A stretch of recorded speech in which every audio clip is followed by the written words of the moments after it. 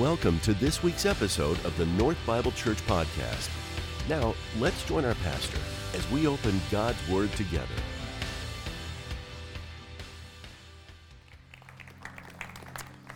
Thanks, team. Amen. I could just probably sit there and sing that for about another 10 minutes. How about you guys? Man, that's awesome. That's awesome. Hey, good morning. Welcome to you as North family, and welcome to our guest. If you're a guest today, we're so glad that you're here and you chose to spend your time with us this morning.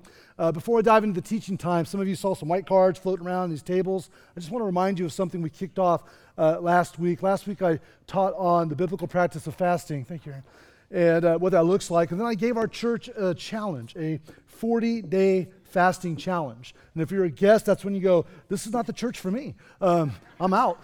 No, but I talked about the value of fasting and praying together, and then having a prayer target that you are kind of targeting your fasting toward, that when you feel hungry while fasting, you start to pray for those targets. And our target as a church is that people would come to faith in Christ over a 40-day period, leading up to and involving the weekend of Easter.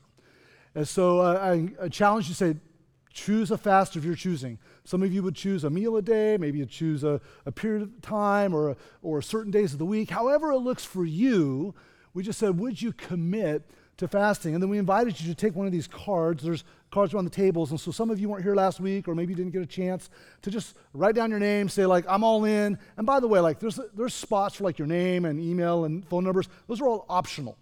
The point is, we're going to look at these white cards on this platform over the next couple days and go like, how many people are all in?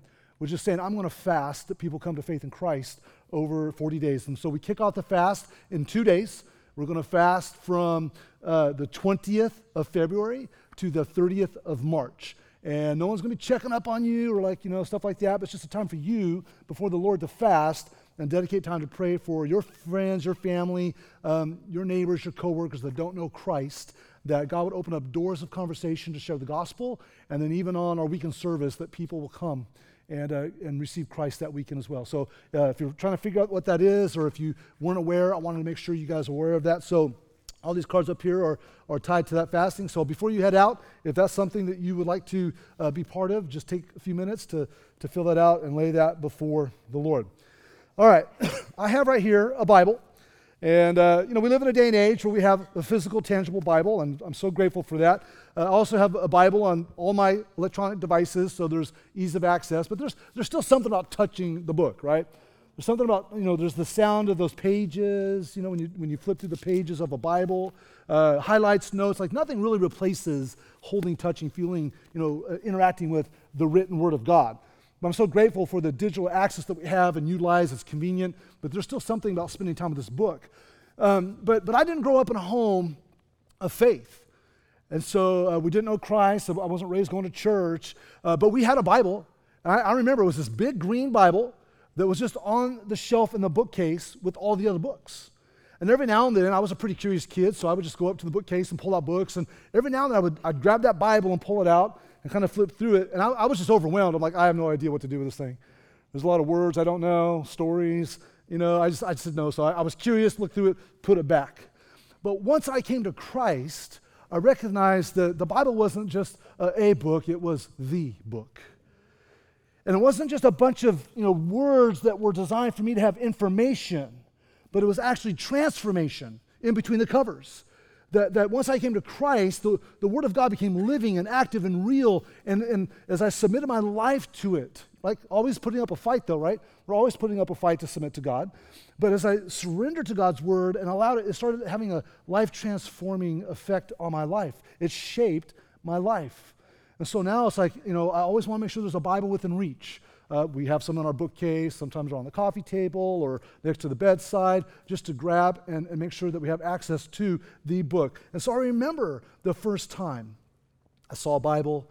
I remember having a Bible, but I also remember the first time it started to have an effect on my life and shape me. So a question for you is, when did you first see a Bible? Do you remember? Do you remember when you first saw a Bible and started to get your hands on it? When did you first get your hands on the Bible? And what was it like for you? As you look back over your life and whether, you were raised in church or whether you're like, dude, I just got one in my hands like last week, what has the Bible done in your life and how has God used it to shape your life? And is it just a book in your home, in your life that rarely gets touched? Or is it the book that you want to make sure is within arm's reach to grab every day if you can, regularly, through the week if you can, just to make sure that you are allowing God to speak to you and shape you? Because we know that the Bible is not an ordinary book. Like, you don't even have to be a follower of Jesus to know that. You don't even have to be a person of a religious, designated trajectory to go, I know the Bible is not an ordinary book. I mean, we're talking about, if you look at all these multiple sources out there that, do all their studies, the Bible's the most read book in the world. Like, there is over 100 million donated or sold annually. So it's still the most read book in the world. It's the best-selling book in the world. It's the most translated book in the world. Ironically, it's the most stolen book in the world. Right? Thou shalt not steal, right? So there's a lot of hospitals and hotels and things that are missing Bibles, which I'm sure the Gideons and others who put them there are perfectly happy with that. It's kind of the point. But ironically, it's the most stolen book as well. And if you look at the way the Bible came together, and we'll talk a little bit more about this in the weeks to come, we're talking about a book that was written over 1,500 years in 3 languages, right? Hebrew, Greek, Aramaic, on 3 different continents, Asia, Africa, Europe, involved over 40 different writers from various backgrounds, peasants, priests, prophets, kings, and with multiple genres of writing, song, poetry, history, prophecy. And the Bible is accurate archaeologically, geographically, historically, scientifically, and prophetically. And so there's no book like the Bible in its circulation. There's no book like it in its survival. There's been many attempts to eradicate the Bible from human history, and each effort ends up hitting the wall. Like, the Bible is an anvil that has worn out a lot of hammers as people have tried to get rid of God's word. And so in the Bible, it has this incredible divine influence and supernatural power in the words. And so today we're kicking off a 6-week series called The Book. And really the whole nature of this series is, why do we believe the Bible? And this is tied to something I shared as we kicked off the new year. I said our theme word for this whole year is the word devoted.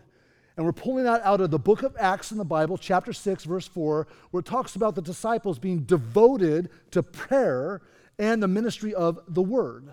And so I thought, man, we're going to have to hang out and talk about what does it mean to be devoted to prayer. And we just did that. If you weren't here, you can go back and look online, watch online, and get hold of that. And now, in the ministry of the word, well, let's talk about why we believe the word in the first place. Because everything we teach is rooted, anchored into the word of God. So if you don't know that the Bible is the word of God, if you don't believe that, then a lot of times what is taught from the platforms of churches has no value. Because that's the authority of God. And so here at North, we believe that the Bible is the divine, inspired, accurate, and unchanging Word of God, given by Him to provide us truth, authority, wisdom, and guidance in all matters of faith and life. And so many of you would say that you believe the Bible, that it's God's Word, that it's God's truth given to us, but could you give a reason as to why you believe the Bible? So you're having coffee with a friend, you're having friends over for a meal, you're hanging out with a coworker, whatever it is, and someone knows that you're a believer, a follower of Christ, they know that you believe the Bible, and said, tell me why you believe the Bible. What would you say? And you've got to bring more to the table than just, well, God said it, I believe it, done. Moving on. You got to have more substance than that. You have to have more reason than that. You got to be more than just, well, I just have faith. Like other religions and other religious leaders can say the same similar types of things, right? Well, just have faith, well, it changed my life or whatever. So what kind of substance can you give to back up why you believe the Bible is actually the Word of God? And some of you might be asking yourself, well, why do I believe the Bible? Or maybe you don't know Christ yet and you're thinking to yourself, why should I believe the Bible? Like, you guys are always talking about the Bible, like, why should I even consider believing in this book? And that's more along the lines of what's trending today. Because the book with all the answers has become the question. And the people who don't know Christ, or who have church hurt, or they're struggling with different aspects of life, and is there a God, all of that, that's the questions their mind comes to with the Bible. And so all these people in your life that don't know the Lord, they're thinking like, can I take the Bible seriously? Can I take the Bible literally? Can I trust the Bible? Is it trustworthy? Hasn't the Bible been changed? Hasn't the Bible been proven wrong? Hasn't the Bible been verified that's full of contradictions? These are the things that are swirling. And a lot of us have wrestled with those same questions at times. You know, each year the American Bible Association puts out something called the State of the Bible Report. It summarizes a deep dive on Bible research and trends. And so just one piece of information from the 2023 State of the Bible Report, evidence is, to no surprise to us, right? Fewer people in America are engaging with the Bible, and Scripture engagement is not just increasing, it just continues to be on a downward slide.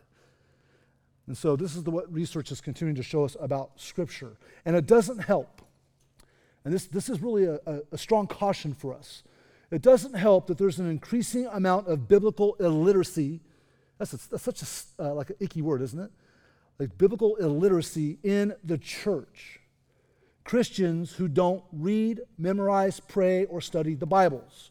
Don't bring them to church to crack them open. Don't crack them open at their homes. And this is leading to a unprepared, malnourished, scripturally shallow, and theologically vulnerable church.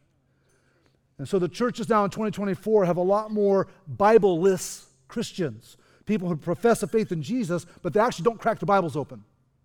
Or a Bible-ish Christian who professes a faith in Jesus, but rarely open the Bible, or they consider the Bible kind of a starting point, but you can customize it all you want based on your personal ideology or preference. So it's kind of Bible-ish, right? That's what's happening in the churches around America especially, but around the world. So we need to know the Word of God, but we also need to know why we believe it is the Word of God. And some of you are like, well, we've got to defend the Bible. Well, I love a quote from Charles Spurgeon, well-known theologian, 19th century preacher. He told a story in a sermon about the Bible. He said this. He said, suppose a number of persons were to take it into their heads that they were to defend a lion, a full-grown king of the beast. There he is in the cage, and here comes all the soldiers of the army to fight for him. Well, I should suggest to them, if they would not object and feel that it was humbling to them, that they should kindly stand back and open the door and let the lion out. I believe that would be the best way of defending the lion, for he would take care of himself. And I love that analogy that, the Word of God is like a lion. Like we feel like we need to defend it, and we need to be prepared to explain why we believe the Bible and defend some of the criticisms of the Bible. But the Bible doesn't need us to defend it. God doesn't need us to defend His Word. It's done plenty fine before we ever showed up in this planet, right? Like before you were born, God had it covered. And once we die, if Jesus doesn't come back before we die, God's still going to have it covered. And so we just need to let the Word out, and it'll take care of itself. But I do want to provide a tool, and this is going to be the framework for our teaching series over the next 5 weeks. Starting today, it'll be week 6. I want to provide a tool or a guide that can help us personally know why we believe the Bible. Also, it can be a communication tool to help explain to others why we believe the Bible is God's Word. And we talk about the shape of the Bible, S-H-A-P-E. And so we believe the Bible because of its supernatural, S, historical, H, archaeological, A, prophetic, P, and eyewitness, E, evidence. That's the shape of the Bible. And that SHAKE acronym is a good tool to help us remember why we believe the Bible. And so each week in the next 5 weeks, we're going to take one of those letters and unpack that. So next week, we're going to talk about why we believe there's the supernatural evidence of the Bible. The week after that, we're going to look at the historical evidence and so on and so forth. And that'll lay a foundation for that. Now, if you've been with us, you're like, bro, you just went through the prayer acronym, like pray, last series. Now you're giving us the SHAPE acronym. Trust me, not all sermon series are going to be formed into an acronym, okay? I'm not going to acronym you to death. It just happens to be we're back-to-back acronyms. Pray, praise, repent, ask, yield, helps me, helps others. This one I have found, and by the way, just a little back history on this. This acronym kind of just bubbled up during my study a handful of years ago as I was studying one message on how to just kind of believe in the Bible. And I found that this was very sticky, and a lot of people grabbed a hold of it, and it helped them. And so I thought, well, let's turn this into a sermon series. And so that's the nature of what we're going through today. Now, the big idea I want us to focus on today is this. Understanding the shape of the Bible helps give us confidence in God's Word and how it shapes us, okay? And I'm going to forewarn you right now, I wish we had seatbelts in the chairs because you're going to need them. I'm probably going to look at my notes more than usual. I have a lot of content. I'm going to be spitting like an auctioneer up here.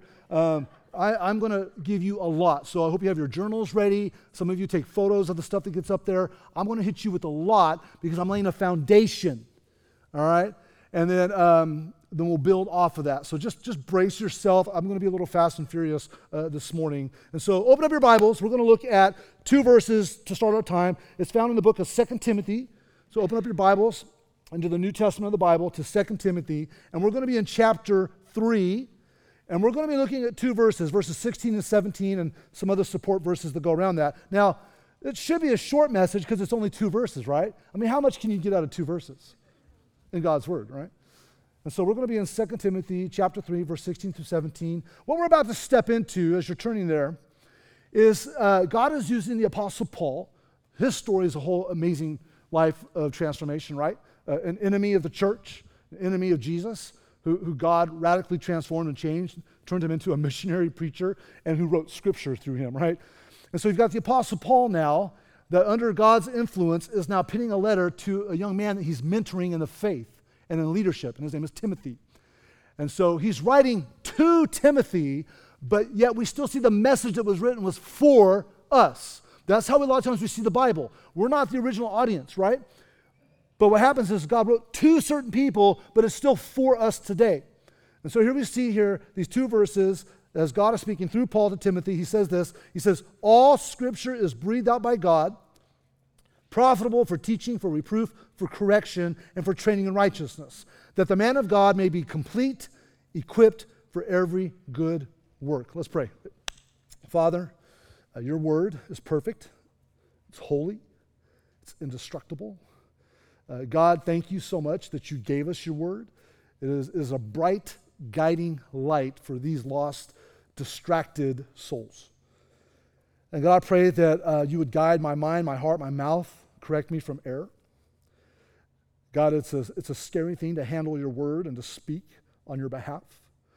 But God, I pray that you would unite all of us here today, humble us all, and prepare our hearts, our minds, our wills to be conformed and transformed by what we're about to read, and that we can walk it out in a new and fresh way, leaving this building. And so guide us, guard us, teach us through the power of the Holy Spirit, we ask in Jesus' name. We all said, amen. Let's unpack these 2 verses. I mean, how much can you get out 2 verses, right? Here we go. Reading the Bible shapes us. We are shaped by the Bible first when we know what the Bible is. Like, you got to know what the Bible is. And we see it in this first part of verse 16. God says all Scripture is breathed out by God. Let's unpack that a little bit. All Scripture. At this time when Paul wrote, right around 64, 65 AD, he's primarily thinking about, when he says the word Scripture, the Old Testament Scriptures. The 39 books of the Old Testament that have already been verified and seen as God's Word. That's the primary thing that would come to mind for most people who would read or hear the reading of this letter. All that God had done and said through the ancient prophets and the priests in the Old Testament.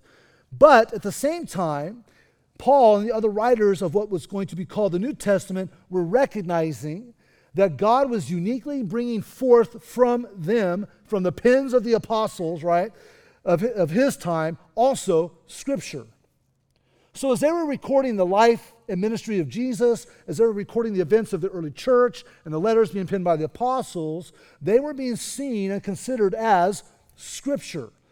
This was important not just in how God brought continuity between the Old and New Testament, but especially how the Old Testament Scriptures are a key to understanding the gospel and who Messiah Jesus is. In fact, there are so many references to God's Messiah in the Old Testament that without it, we would have a hard time understanding who Jesus was in the New Testament. And the Old Testament wouldn't make much sense because if you didn't have Christ, there's a lot of gaps in what you would read in the Old Testament. The ancient theologian Augustine said it beautifully. He said, the New Testament is the Old concealed. And the Old Testament is the New revealed. And he's speaking about prophecy and fulfillment when he puts those 2 concepts together.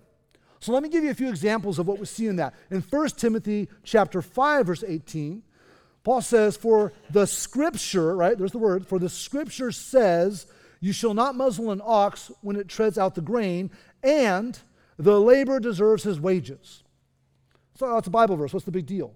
Well, what we see in 1 Timothy 5:18 is Paul combines a quotation from the Old Testament, an ox, treading the grain found in Deuteronomy 25:4 with the words of Jesus recorded in the New Testament about the labor and his wages recorded in Luke 10:7. But he called them both Scripture. And so you see a reference that the Old and the New were considered being Scripture. Paul wasn't the only one who thought it this way. The Apostle Peter also referred to the emerging writings of the apostles as Scripture.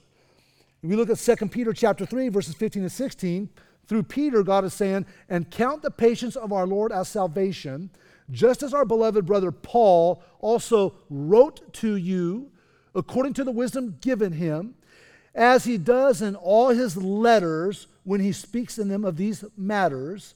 These are some of the things that are in them are hard to understand, which the ignorant and unstable twist to their own destruction, as they do the other," what's the next word? Scriptures. So what Peter's basically doing, he's just calling what Paul is writing Scripture, just like all the other Scriptures. And even Peter himself was very aware that the Holy Spirit was moving through him and the other writers, formulating God's Word. In 2 Peter chapter 1, verses 19 through 21, he says, "And we have the prophetic word more fully confirmed, to which you will do well to pay attention, as to a lamp shining in a dark place until the day dawns and the morning star rises in your hearts, knowing this first, that no prophecy of Scripture comes from someone's own interpretation. For no prophecy was ever produced by the will of man, but men spoke from God as they were carried along by the Holy Spirit." And as you continue to drill down on that, you realize Peter's thinking about Old Testament, he's thinking about New Testament. It's all seen as Scripture. So all Scripture is so important to understand. And as God was capturing down the thoughts, opinions of the believers. So we see that as tied next to this concept of inspiration. All Scripture is, some translations will say inspired, some will say God-breathed, or maybe a couple other words, but this word inspired is one of the theological words we use in referencing Scripture. In verse 16 again, all Scripture is breathed out by God.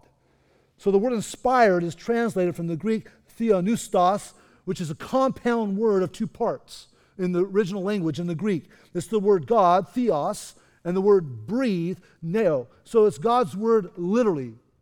It's God breathed. So when we speak of the inspiration of Scripture, we're referring to the process by which God supernaturally directed individuals, yet in their own unique context, their own unique abilities, their styles. God used all of that. He didn't strip that out of the picture to produce His word to humanity.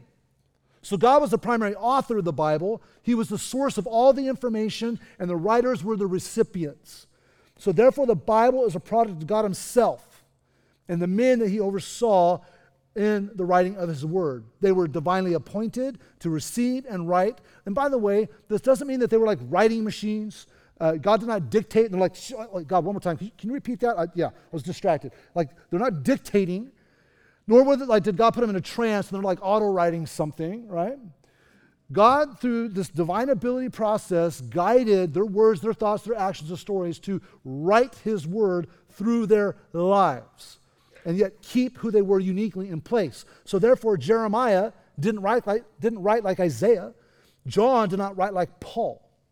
But whatever they wrote was what God wanted them to write. And God used their minds and their vocabularies and their context and their experiences to produce His very words. It's a beautiful, beautiful thing when you start to understand the nature of God's word. And so Paul is also not saying, by the way, here, that the people who wrote Scripture, when the word inspired used, he didn't say they were inspired like we might use the word. Like, oh, that influencer inspires me. Or that musician was inspired to write a song. That's not what he's saying. He's also not saying the people themselves were inspired, but the writings were inspired. The writings were breathed out by God. Paul captures that in 1 Thessalonians chapter 2, verse 13. He says, "And we also thank God constantly for this, that when you received the word of God, which you heard from us, you accepted it not as the word of men, but as what it really is, the word of God, which is at work in you believers." And so contrary to what some people have convinced themselves of, the Bible that we have, this book that we hold, is not a book written by humans from the human imagination. It's not full of myths and stories and just ideas. or suggestions. It's not just human ideas about God. It is a divine book of God, revealing his ideas, his grand story. It calls all people to believe, and God wrote it down. God was in control of what was being written. And so when Scripture speaks, God speaks. But we know not everybody sees it this way. According to a recent Gallup poll, we see a record low. That those Americans that were polled, 20% of them say they think the Bible's literal. That it's the literal Word of God. The last time they asked that question on a big poll was 2017. Look at the major difference. It was less than half. And then back in 84. And so it's at an all-time low.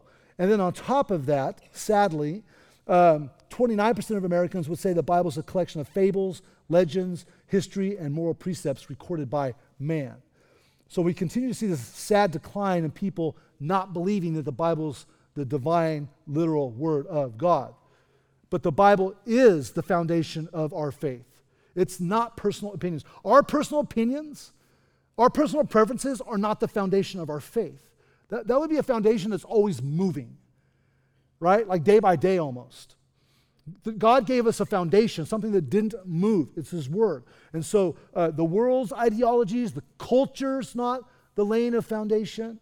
Our own preferences, opinion, God gave it in His Word to us. Exclusively, God's breathed out Word is our foundation of truth. The one more studies the Bible and becomes familiar with it, the more you really see the divine inspiration take place. Pastor author John Piper said this on the topic. He said, "These men's writings do not read like the works of gullible, easily deceived, or deceiving men. Their insights into human nature are profound. Their personal commitment is sober and carefully stated. Their teachings are coherent and do not look like the invention of unstable men. Their moral and spiritual standard is high, and the lives of these men are totally devoted to the truth and to the honor of God." So I say all that to keep coming back to this place that we can be confident in how God divinely orchestrated individuals under the inspiration of the Holy Spirit to put together His words and give them to humanity. And so therefore, because the Bible is God-breathed, it carries all truth and authority. Because the Bible is God-breathed, it is inerrant, meaning without error, free from falsehood, free from mistakes. It's entirely true and trustworthy. Because the Bible is God's breath, it is infallible, which means it's true about all matters. It's not misleading. It's a solid, safe, reliable rule and guide for all parts of life. And so, all Scripture comes breathed out by a perfect God. Therefore, it's perfectly without error in the original autographs. And what we hold in our hands right here is an extraordinary copy of what was written down from the originals. And so we can be confident about God's Word. So, the Bible is a gracious revelation from God. And all Scripture is breathed out by God. So that helps us know what the Bible is. If we know what the Bible is, then we have a better understanding of how to embrace it. Secondly, we're shaped by the Bible when we know what the Bible does. Not only do we need to know that the Scripture is the inspired Word of God, right? But we need to know what it does. Look again at the back half of verse 16. It says, "All Scripture is breathed out by God and profitable for teaching, reproof, correction, and training in righteousness." The word profitable there means that all Scripture is useful, it's beneficial, it's advantageous. Scripture is good for God's people. And so we see some of the aspects of that. One, it's good for teaching and instruction. The Bible's true and trustworthy as a guide for teaching doctrine, for how to think rightly about truth. God gave us the Bible as a ministry of instruction, to be our only sufficient rule of faith and practice. It teaches us about God. It teaches us the nature of God. It teaches us the character of God. It teaches us the will of God. It teaches us the purpose of God, all the truth of God. Theologian Wayne Grudem wrote, "God's words are not simply true in the sense that they conform to some standard of truthfulness outside of God. Rather, they are truth itself. They are the final standard and definition of truth." That's what we see in Scripture. And so in Scripture, God is teaching us what is true about himself, what is true about us, what's true about the world we live in. And we know we live in a world that is, constantly drifting away from God's truth. We see in 2 Timothy 4, Paul speaking to Timothy says, I charge you in the presence of God and of Christ Jesus, who's to judge the living and the dead, and by his appearing in his kingdom, preach the word. Be ready in season and out of season. Reprove, rebuke, and exhort with complete patience and teaching. For the time is coming, watch this, when people will not endure sound teaching, but will have itching ears. They will accumulate for themselves teachers to suit their own passions. We can almost put the words opinions in there, right? And will turn away from listening to what's the next word? Truth. Wandering off into myths. As for you, always be sober-minded, endure suffering, do the work of an evangelist, fulfill your ministry. In a world that's doing its best to try to redefine truth, divide truth, dilute truth, do away with truth, the Bible holds fast. So therefore, we should hold fast to the Bible. Here's the interesting catch-22 on this. Believing in the Bible doesn't make it true. Disbelieving in the Bible doesn't make it untrue. The Bible stands faithfully true regardless of what we believe. It's just truth. And so our belief doesn't make it true. Our unbelief doesn't make it untrue. It just is true. And so we have to conform our lives around God's word. That's why, just kind of a little bit of practical tip here, that's why when you're in a Bible study or you're discussing the Bible with someone or any sort of context where there's a discussion, one of the most dangerous questions when you're in a Bible study is when you read a passage and then the leader, so all you life group leaders and Bible study leaders, pay attention, one of the most dangerous questions is you read a text and then you go, what do you think that means? Because what did you just say? You're like, you define truth. You define reality. You give me your perspective of what this says. There's just better ways to say that. Like, we understand the intent of the question, but it's a dangerous question. And we live in a day and age where people go like, well, and they'll just come up with some like crazy stories, right? And so you just gotta go like, no. A better way to ask that is, what is God saying? What is God showing us? What is being revealed? These are the kinds of questions. This taps into some big theological words, and hermeneutics. Hermeneutics is the overall study of the whole Bible, okay? And then you have exegesis. Exegesis, everyone say the word out. Exegesis is when you draw out what God has put into the text. God has put meaning, he's put direction, instruction into the text, and when you exegete the text, you pull it out. Eisegesis, everyone say in. Eisegesis is when you read your own perspective into the text. So right now, would you say we live in a world that's more eisegesis or exegesis? What would be your guess? Eisegesis. And so what we're doing is we are reinforcing eisegesis when we're in a context. We're like, well, what do you think that means? Well, I'm going to read my perspective and my opinion into the text. I'm going, no. What did God say? And what is God teaching us? And so we try to pull that out of the text. And so the Bible is good for teaching. Now, just a good question you can ask yourself when you're reading the Bible and you're looking for the teaching from God, you can ask yourself this question: what truth does God want me to know from this passage? Like what's the truth that God is trying to reveal? That's one good question you can ask us. But the Bible is also good for reproof. We don't really use that word a lot, but basically reproof is another way to say rebuke. We don't use that word a lot, and we don't want to use that word a lot, right? It sounds like an icky word, but it's an important word. See, the Bible is useful for showing us where we're wrong. Where we're wrong in our thinking, and we're wrong in our behaving, and wrong in our believing. And so when God, through his word, points out where we're going wrong, he's trying to point out where we're off track so that we can come under conviction and come under a spirit of repentance and get back on track. And so reproof is confronting us, to be confronted by what is true. One pastor said it this way: people do not reject the Bible because it contradicts itself, but because it contradicts them. That's why a lot of people aren't interested in the Bible. Well, the Bible's full of contradictions. I've had these conversations. Yeah, name one. Well, they're in there.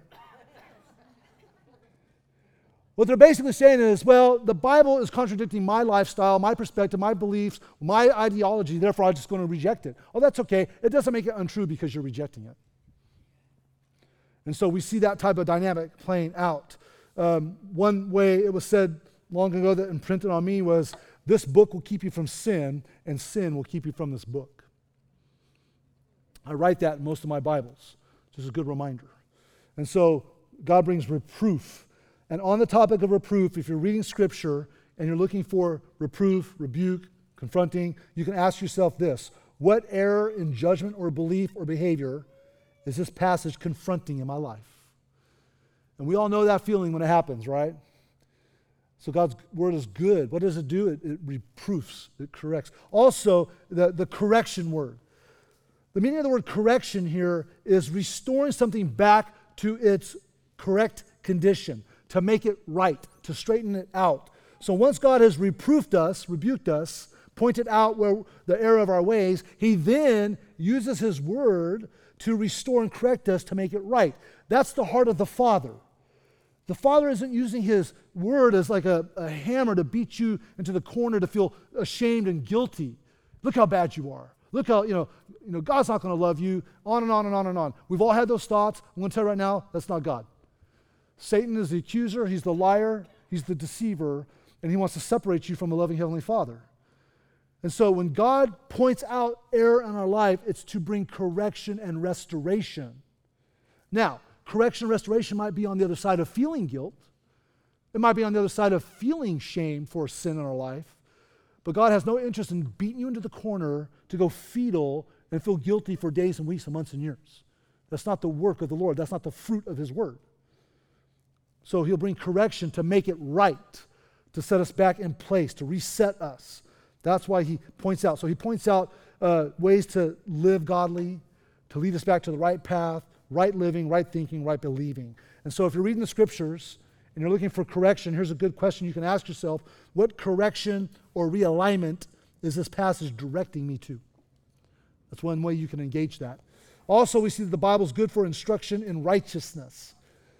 This instruction is education in right living. It's living in a way that pleases and glorifies God. The original language here on instruction in righteousness is tied to the concept of raising up a child. So we want to raise our children the best we can, right?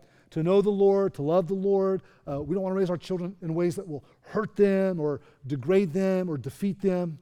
We want to raise them up to a standard we believe is good for them. So God's word is the same type of instrument. It's instruction in righteousness. He gives us ethical, moral framework for life. He paints a picture of what it looks like to live a life for God. Now, interesting note here, teaching and reproof that we just talked about relates to believing, while correction and training in righteousness relates to behaving. And so he brings those together in his word. So God's word gives us the complete package to show us what to believe and how to live it out. If you want to ask yourself a good question on the instruction of righteousness as you're reading through Scripture, you could ask yourself something like this: what does this passage offer me to prepare me for current and future challenges in my life and in my faith? And so we see that Scripture is written as the Word of God. It's God-breathed. Therefore, it's good and necessary for shaping the lives of the people, specifically with the areas of teaching, reproof, correction, and training in righteousness. Okay, I still got you. I told you I'm going to talk fast. Told you I'm going to throw a lot at you guys. I got one more point, all right? We also are shaped by the Bible when we know what the Bible produces. We're shaped by the Bible when we know what it is. We're shaped by the Bible when we know what it does. But even more importantly, we're shaped by the Bible when we see what it produces. Look at verse 17 now, right? Actually, let's put it all together. All Scripture is breathed out by God, profitable for teaching, for reproof, for correction, for training in righteousness, that the man of God may be complete, equipped for every good work. So the reference here of man of God, this is where context is so important. Who is the recipient? Remember the name? Who is the recipient of the letter? His name was what? Say it like you actually know it. Timothy, right? So Paul is thinking of Timothy in the most immediate context, right? That the man of God, you Timothy, who's being trained to be a leader, a pastor, an elder, that you as a man of God, but then we know again, this applies to all believers, right? Even though Timothy was the most immediate context, that we're to be made complete. The word complete there, if you can translate that also proficient. It means that we're able to meet and face life's demands and challenges. God's word produces, if we're in it and we're obedient to it and we're being shaped by it, it produces this completion in our lives. That now we're able to better take on life's demands and challenges. Now, we're not just complete, right? That's definitely an aspect of maturity in the word, but also we're complete and equipped for every good work. Now, the word equipped here ties to the concept of being resourced and supplied with what is needed. So when you put it together, if we're in God's word, we're allowing it to shape us, we're maturing in the word, we're made complete, able to take on life's challenges, right? And we're equipped, we're resourced by God to do so. That's what God's word produces in our lives. Some of you have experienced that. The way you think, the way you dealt with the situation is so different that maybe what was instinctive, maybe what your best thinking produced, and God intercepted it through his word, realigned you, and put you back in a place where you're like, this feels more like I'm complete and equipped and ready for whatever this difficulty is. And so God equips us through his word and resources us with it to give us the knowledge, wisdom, and courage to put it to work. We will just, if we just let the Bible do its work in us, it will. Back to the American Bible Association, and in their 2023 State of the Bible research, they found this. They asked people why they go to the Bible, and they listed some reasons. And the top 3 reasons people used to go to the Bible were this. 1, to be closer to God. 2, to get wisdom for making life's decisions, complete, equipped for every good work. And 3, to receive comfort. And as they continue to marinate in the research, they continue to find that when people let the Bible shape them, complete them, equip them, that they actually flourish better in life. More resilience through the hard stuff, more joy and peace in the hard stuff, but also more purpose and more of a divine calling and a supernatural guide in their life because they start to feel and recognize that God is completing them, maturing them, making them able, and equipping them for life's challenges. And what is the challenge? What's all for every good work? The Bible is intended to release us to do good in the name of Jesus. God's word helps mature us, train us, equip us to do what is right in the eyes of God. And so when we read the Bible, we're consistent, we're faithful, we let it shape us. We then become equipped and empowered to love and serve God and to love and serve other people, to do good in the name of Jesus. So believers are not to simply study God's word just to increase the knowledge only and just to win arguments, but so that what they learn about God will translate into the gospel, that will translate into others loving well. Who cares how much you know if you don't put it to use, right?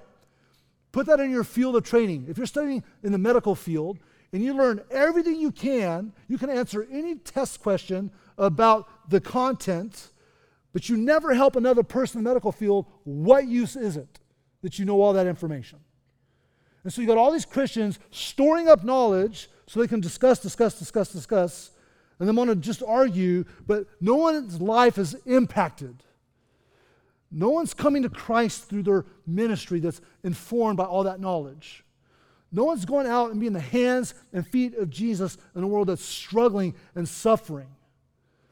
And so we have to realize that God gave us his word so that we could be complete and equipped for every what? Good work. Why did God save you? Why did God reach down through the cross and just rescue you? Was it so he could just put another hash mark on his heavenly mantle up in heaven? Oh, got another one. Woohoo, I'm awesome, right? Was it just so like, hey, I rescued you, now I just want you to sit back in your little spiritual easy chair, just get your little, cozy spot, just sit there and just become spiritually obese by just taking in as much as you can? Is that why you go back to Ephesians chapter 2, it talks about it's by God's grace that we're saved, right? It's not a product of works. It's by God's grace we're saved. And then you go into Ephesians 2:10 to do the works that God's called us to do. So we're not saved by works, but we're saved to do works. That is a biblical theme over and over and over again. And so we have to be equipped to do every good work. And so many people say they're followers of Christ, but they're spiritually malnourished, they're biblically illiterate, they're theologically vulnerable, they're shallow, they're not reading the Bible. Let's not be one of those people. This is a great foundation verse to build on for the weeks to come. By the way, if some of you are like, oh, I love this verse, I hope I can remember it, let me share with you a little mind hack that's been helpful for me. A lot of us in the faith know that John 3:16 is a summary of the gospel. John 3:16. 2 Timothy 3:16 and 17 is a good summary of the scriptures. It's been very helpful for me to go like, where's that verse about God's word is what? What? That's a good verse. All right. I want to kind of turn a corner with you guys. The world, the flesh, the devil, they want to erode your confidence in God's word. Don't let it. The scripture's been tested and tested and tested by critics, try to be disproven. They keep hitting the wall, and their arguments are ineffective. And so you have to be faithful to take God's word for what it is. Now here at North, again, we believe that the Bible, the scriptures, the Old and New Testament, is verbally and completely inerrant in all the original writings and of supreme and final authority in faith and life. That's from our statement of faith. And so as believers in Christ, we see the Bible as the inspired, infallible, authoritative Word of God without error in its original writings, a true and fully accurate account of God's purposes for us in all its documents. And what can help us remember that is the shape of the Bible, by looking at the supernatural, historical, archaeological, prophetic, eyewitness evidence that we're going to talk about in the weeks to come. Now, I have a few personal reflection questions for you based on what you just heard. I invite the worship team to come up with me. Here's one question for you. Are the purposes for which God gave His Word being fulfilled in your life? When you look at your level of Bible study, Bible intake, Bible exposure, Bible engagement, would you say the purposes for which God gave His Word are being fulfilled in your life? Secondly, are you growing in your understanding of the Bible's teaching? Thirdly, is your belief in the Bible helping you love and serve God and love and serve others regularly? Those three questions can be reflected upon as you think about all that I threw at you today. Here's some ideas for next steps and applications that can help you if God's working in you to do more with what you just heard. Here's some ideas for you. One, memorize the shape tool that I'm about to share over the next few weeks, and just use it. And when you explain why you believe the Bible, you can practice on your parents, you can practice on your kids, you can practice with your friends, and try to work that out as we build it out. So memorize the SHAPE acronym and try to utilize it as you are growing in how to explain why you believe the Bible. Secondly, increase and guard your time in God's Word. If I'm the devil and I just want to jack you up, I just need to get you out of the Bible. I need to distract you. I need to discourage you to not be in the Bible.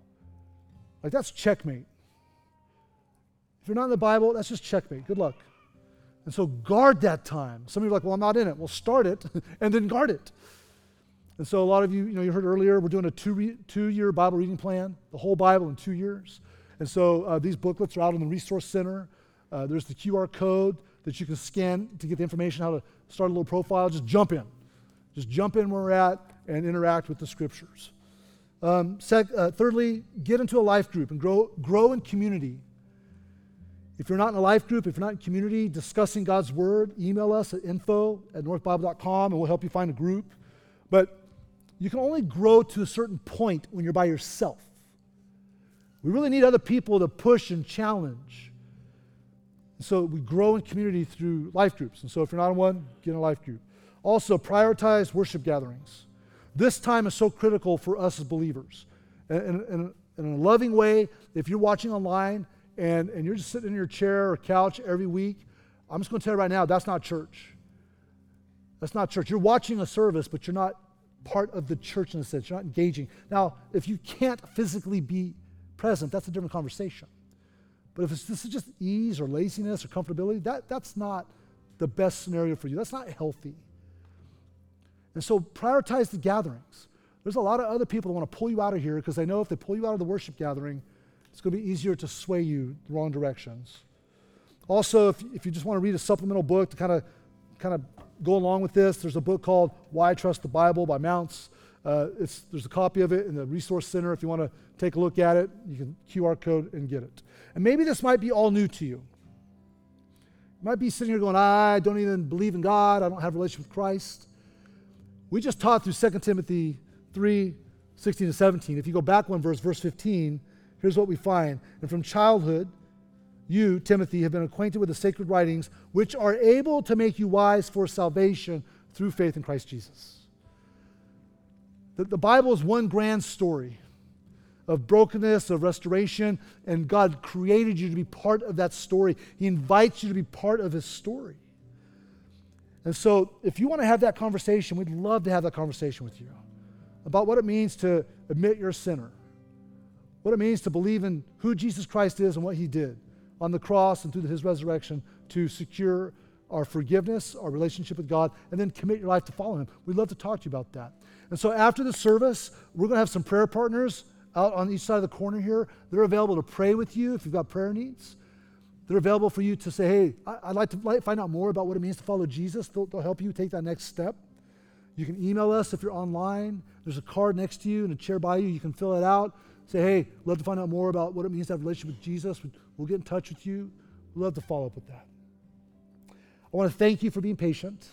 I went long today. I threw a lot at you, but I think you get it, right? Like this is important stuff. We've got to build a strong foundation. And so thanks for hanging with me today. Let's just pray. Father, thank you so much for your word. Thank you that it's breathed out by you. Thank you that you've given us one story made of a bunch of little books, not a bunch of little books that just each have their own story. God, I pray for all of us right now. All of us probably have areas of growth to start or guard our time with you. Be submissive, be obedient. Try to recognize that the Bible is your word, not customize it to our own preferences. Father, I pray for all of those who need Christ, need to bow their head, their heart, their lives to Messiah, Christ Jesus. Give them the courage to take that next step. So, Father, do your work in our lives. We ask in Jesus' name. We all said,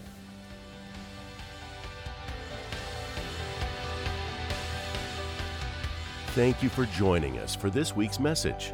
North Bible Church is located in Scottsdale, Arizona, and exists to equip all generations to love God, love one another, and love the world. For more information about North, please visit our website at northbiblechurch.com.